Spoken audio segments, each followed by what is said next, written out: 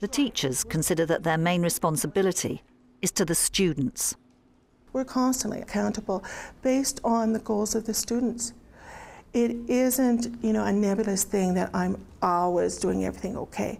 I am constantly checking to make sure my students are all right. And I think, too, our department head, our leadership, is checking on the results of our students. They can check on our marks. They have, as you know, the diploma results. They're constantly finding out about that. And we're constantly being told how well we're doing. So we know if our practices are working or not.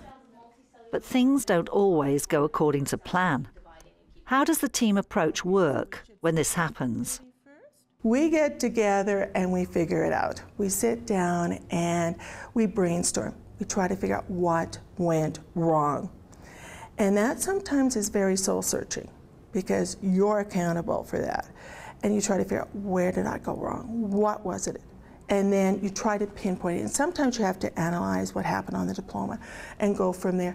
But usually we sit down and as a group, we soul search. I'm looking at achievement results. I'm looking at strong performance out of staff in terms of student engagement. Yes, if I'm feeling those things aren't happening, I'm looking for safe environments for students. If those things aren't happening, I'm the front line. Twice a year I do a one-on-one interview with John.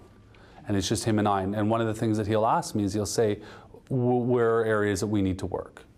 Where are our concerns? And amongst other things, achievement, et cetera, et cetera. So I'm the first line in terms of reporting to him if we need support. But I still come back to it. I'd like to think that teachers are accountable to the students they teach. And that's part of my job, to ensure that they are staying true to that.